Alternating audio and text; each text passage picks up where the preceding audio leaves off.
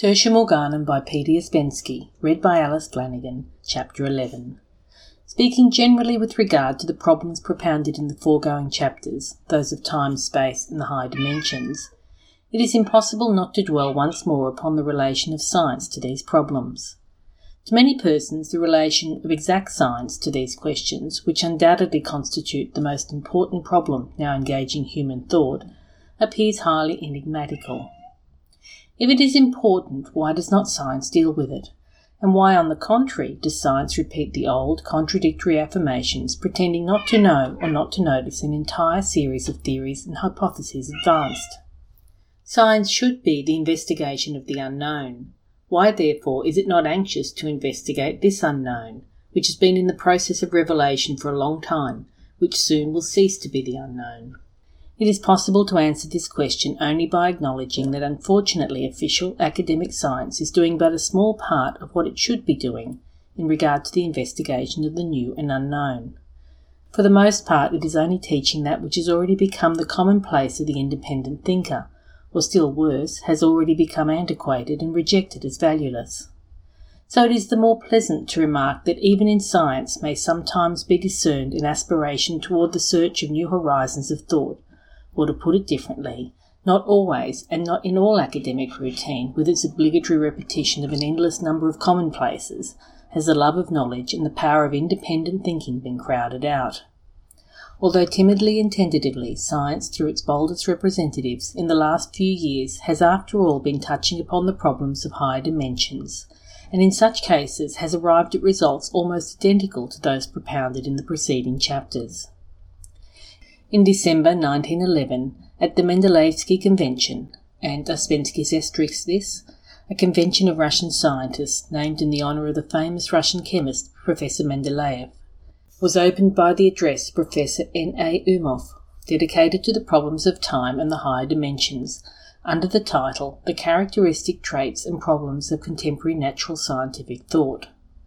The address of Professor Umov, although not altogether outspoken, was nevertheless an event of great importance in the history of the development of exact science, and some time it will doubtless be recognised as an unusually bold and brilliant attempt to come forward and proclaim absolutely new ideas, which practically renounce all positivism, and in the very citadel of positivism which the Mendeleevsky Convention represents.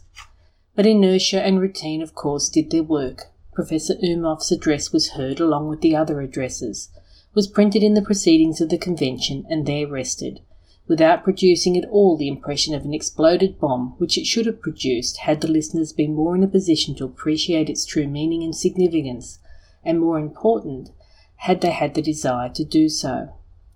In the diminution of its significance, the reserves and limitations which Professor Umov himself made on his address assisted to a degree, as did the title, in failing to express its substance and general tendency, which was to show that science goes now in a new direction, and one which is not in reality, i.e., that the new direction goes against science.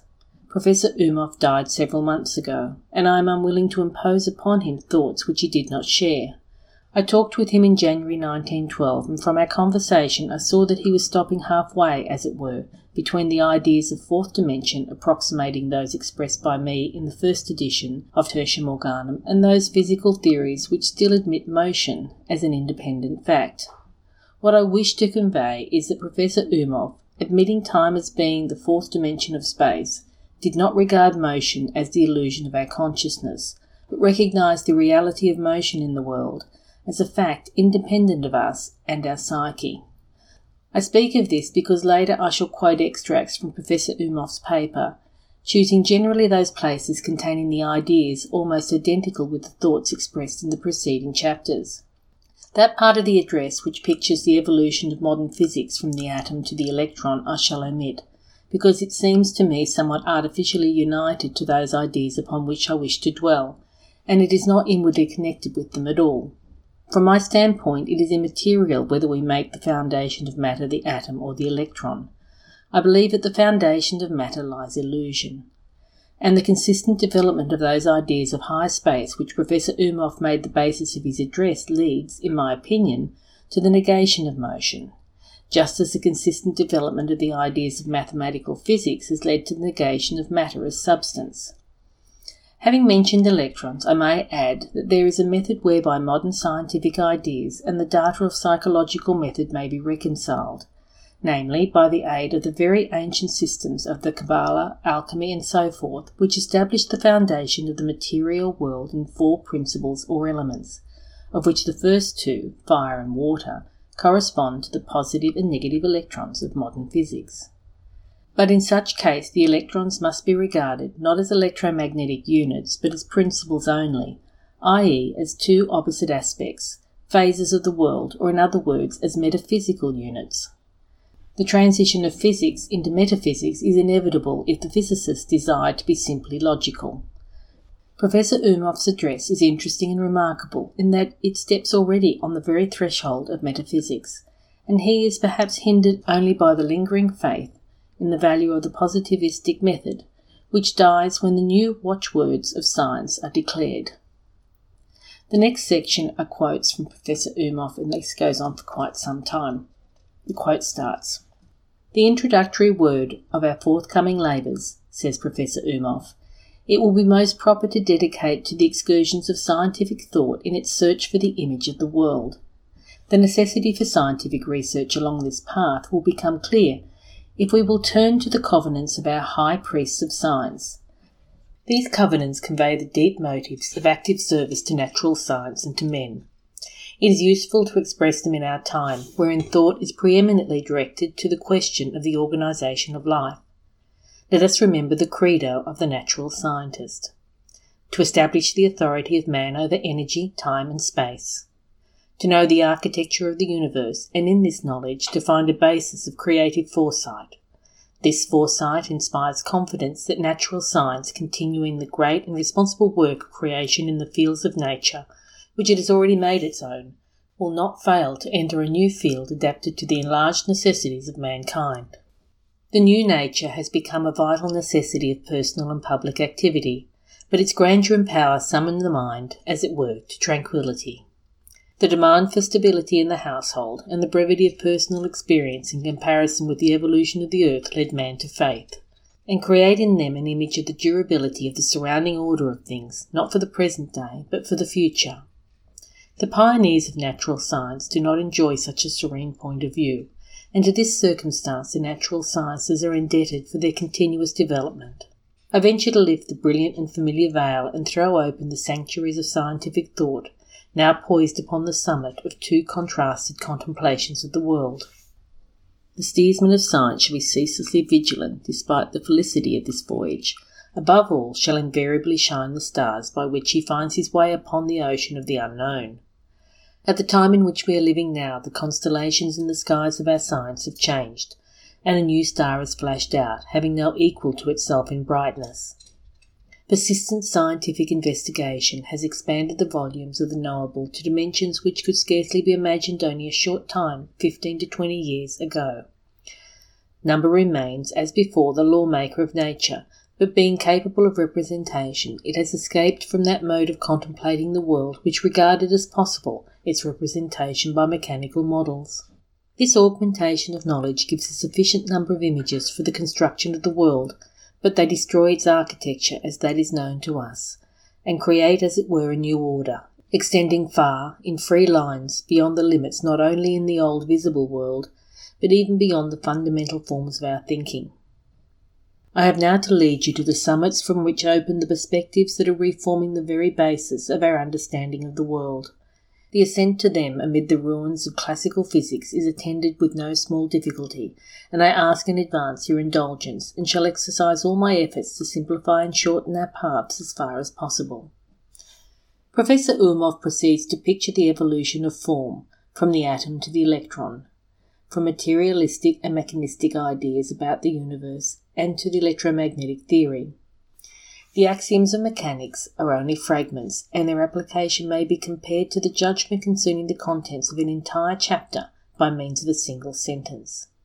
Therefore it is not strange that the attempt of the mechanistic explanation of the properties of the electromagnetic ether by the aid of axioms in which these properties are either denied or one-sidedly predetermined was doomed to failure.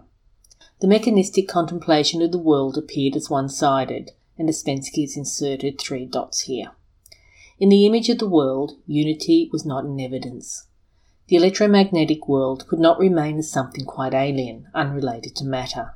The material mode of contemplating the world, with its fixed formulae, has no sufficient flexibility to bring about unification through it and its principles. There remained only one way out, to sacrifice one of these worlds, the material, the mechanistic, or the electromagnetic. It was necessary to find sufficient foundations for decisions on the one side or on the other. These were not slow to appear. The consequent development of physics is a process against matter which ended with its expulsion. But along with this negative activity has gone the creative work of the reformation of the electromagnetic symbolics.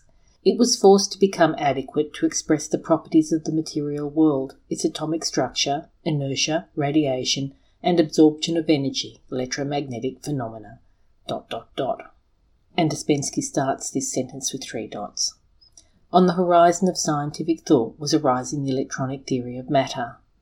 Through electrical corpuscles was opening the connection between matter and vacuum, ... Ouspensky starts this sentence with 3 dots. The idea of a special substratum filling the vacuum, ether, became superfluous. ... Light and heat were born by the motion of electrons. They were the sons of microcosms. ... The universe consists of positive and negative corpuscles bound by the electromagnetic fields. Matter disappeared, its variety was replaced by a stream of mutually related electric corpuscles, and instead of the accustomed material world, one deeply different, the electromagnetic world, is envisaging itself to us.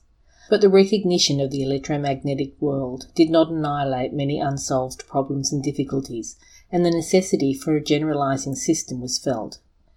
In our difficult ascent we have reached the point, according to Professor Umhoff, at which the road divides. One stretches horizontally to that plane which has been pictured, another goes to the high summit which is already visible and the grade is not steep. Let us look about us at the point which we have reached. It is very dangerous. Not one theory has only suffered wreck here. It is more dangerous that its subtlety is covered by the mask of simplicity. Its basis is the experimental attempts which gave a negative answer to the researches of careful and skilled experimenters. Professor Umhoff shows the contradictions which were the outcome of certain experiments.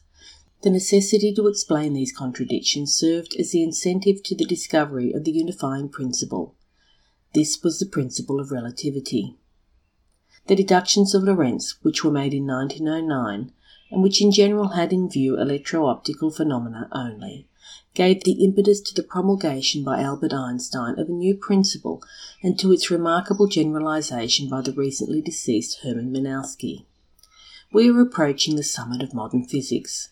It is occupied by the principle of relativity, the expression of which is so simple that it is difficult to discern its all-important significance. It asserts that the laws of phenomena in the system of bodies for the observer who is connected with it will be the same, whether this system is at rest or is moving uniformly or rectilinearly. Hence it follows that the observer cannot detect by the aid of the phenomena which is proceeding in the system of bodies with which it is connected, whether this system has a uniform translational motion or not. Thus we cannot detect from any phenomena proceeding on the earth its translational motion in space. The principle of relativity includes the observing intellect within itself, which is a circumstance of extraordinary significance. The intellect is connected with a complex physical instrument, the nervous system. This principle therefore gives directions concerning things proceeding in moving bodies, not only in relation to physical and chemical phenomena, but also in relation to the phenomena of life, and therefore to the quests of man.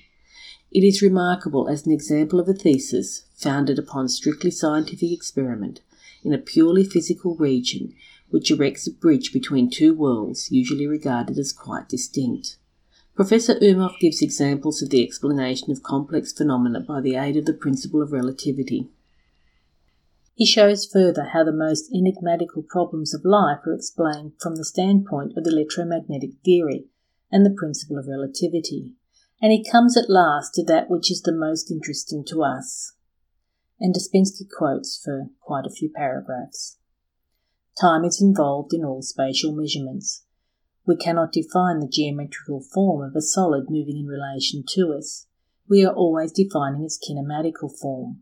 Therefore, our spatial measurements are in reality proceeding not in a three-dimensional manifold, i.e. having 3 dimensions of height, length and width, like this hall, but in a 4-dimensional manifold. The first 3 dimensions we can represent by the divisions of a tape measure, upon which are marked feet, yards, or some other measure of length.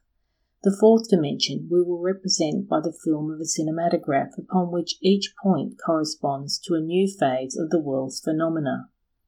The distances between the points of this film are measured by a clock going indifferently with this or that velocity. One observer will measure the distance between 2 points by a year, another by 100 years. The transition from one point to another of this film corresponds to our concept of the flow of time. This 4th dimension we will call, therefore, time. The film of a cinematograph can replace the reel of any tape measure and contrariwise.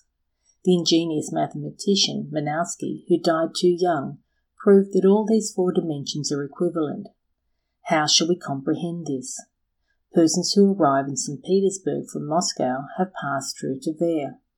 They are not at this station Tver any longer, but nevertheless it continues to exist.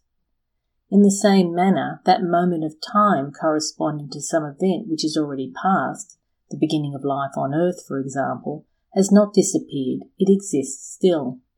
It is not outlived by the universe, but only by the earth. The place of this event is defined by a certain point in the 4-dimensional universe, and this point existed, is existing, and will exist. Now through it, through this station passed by the earth, passes another wanderer. Time does not flow any more than space flows. It is we who are flowing, wanderers in a 4-dimensional universe. Time is just the same measurement of space as is length, breadth and height. Having changed them in the expression of some law of nature, we are returning to the identical law. These new concepts are embodied by Minkowski in an elegant mathematical theory. We shall not enter the magnificent temple erected by his genius, from which proceeds this voice. In nature all is given. For her the past and future do not exist. She is the eternal present. She has no limits, either of space or of time. Changes are proceeding in individuals and correspond to their displacements upon world ways in a 4-dimensional, eternal and limitless manifold. These concepts in the region of philosophical thought will produce a revolution considerably greater than that caused by the displacement of the earth from the centre of the universe by Copernicus.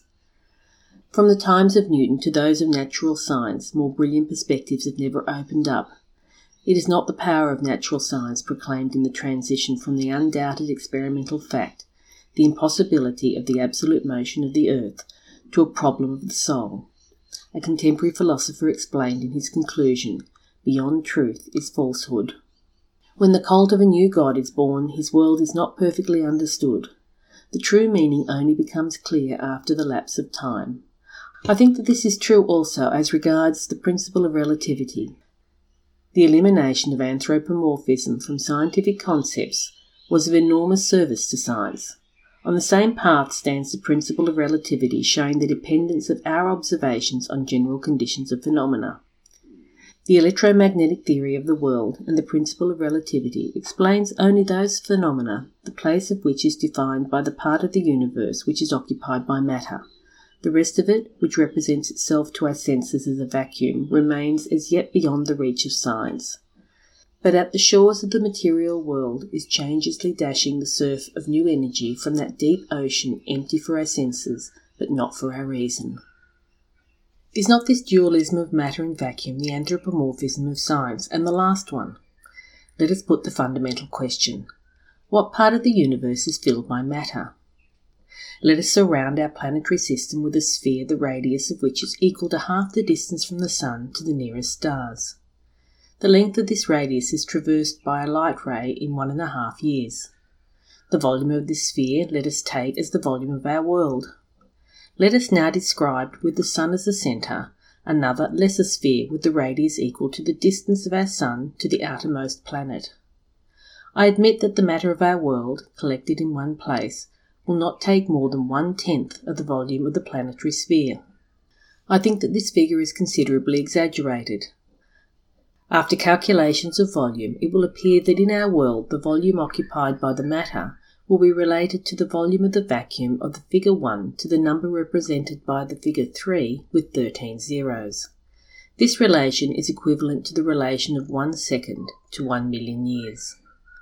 According to the calculations of Lord Kelvin, the density of matter corresponding to such a relation would be less than the density of water by 10,000 million times, i.e., it would be in an extreme degree of rarefaction. Professor Umhoff gives the example of such a number of balls as correspond to the number of seconds in 1 million years. Upon one of these balls, corresponding to the matter in the universe, is written all that we know, because all that we know is related to matter. And matter is only one ball among millions and millions of balls of vacuum. Hence the conclusion, says he, matter represents a highly improbable event in the universe. This event came into existence because small probability does not mean improbability. But where and in what manner are realized more probable events? Is it not in the domain of radiant energy? The theory of probability includes the immense part of the universe, the vacuum, and the world of becoming. We know that radiant energy possesses the preponderating mass. Among the different phenomena of the world of intercrossing rays, out of elements attracting each other, are not the tiny fragments born by which their congregation compose our material world? Is not the vacuum the laboratory of matter? The material world corresponds to that limited horizon which is open to a man who has come out into a field. To his senses, life is teeming only within the limits of this horizon. Outside of it, for the senses of man, there is only a vacuum. And that is the end of Ouspensky's dissertation on Professor Umhoff's address. Ouspensky continues, I do not desire to start a polemic about those thoughts in Professor Umhoff's address with which I do not agree. Yet I shall mention and enumerate the questions which in my opinion are raised by the incompatibility of certain principles. The contrast between the vacuum and the material world sounds almost naive after the just quoted words of Winowski concerning the necessity of a transfer of attention, on the part of science, from purely physical problems to questions of consciousness. Moreover, I do not see any fundamental difference between the material, the mechanical, and the electromagnetic universe. All this is three-dimensional. In the electromagnetic universe, there is yet no true transition to the fourth dimension. And Professor Umhoff makes only one clear attempt to bind the electromagnetic world with the higher dimensions. He says, and Ouspensky quotes, that sheet of paper written in electromagnetic symbols, with which we covered the vacuum, it is possible to regard as billions of separate superimposed sheets, but of which each one represents the field of one small electric quantity or charge. End of quote. But that is all. The rest is just three-dimensional as the theory of atoms and the ether.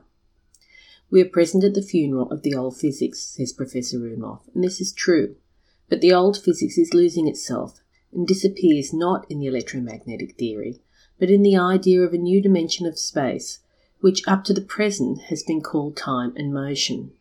Truly, the new physics will be that in which there is no motion, i.e., there will be no dualism of rest and motion, nor any dualism of matter and vacuum. Understanding the universe as thought and consciousness, we completely divorce ourselves from the idea of a vacuum, and from this standpoint is explained the small probability of matter to which Professor Umhoff referred. Matter, i.e., everything finite, is an illusion in an infinite world. Among many attempts at the investigation at the fourth dimension, I shall note one in the book of Johann van Manen, Some Occult Experiences. In this book is a remarkable drawing of a four-dimensional figure which the author saw by means of his inner vision. This interesting experience Van Manen describes in the following way, and Ouspensky quotes, When residing and touring in the north of England several years ago, I talked and lectured several times on the fourth dimension.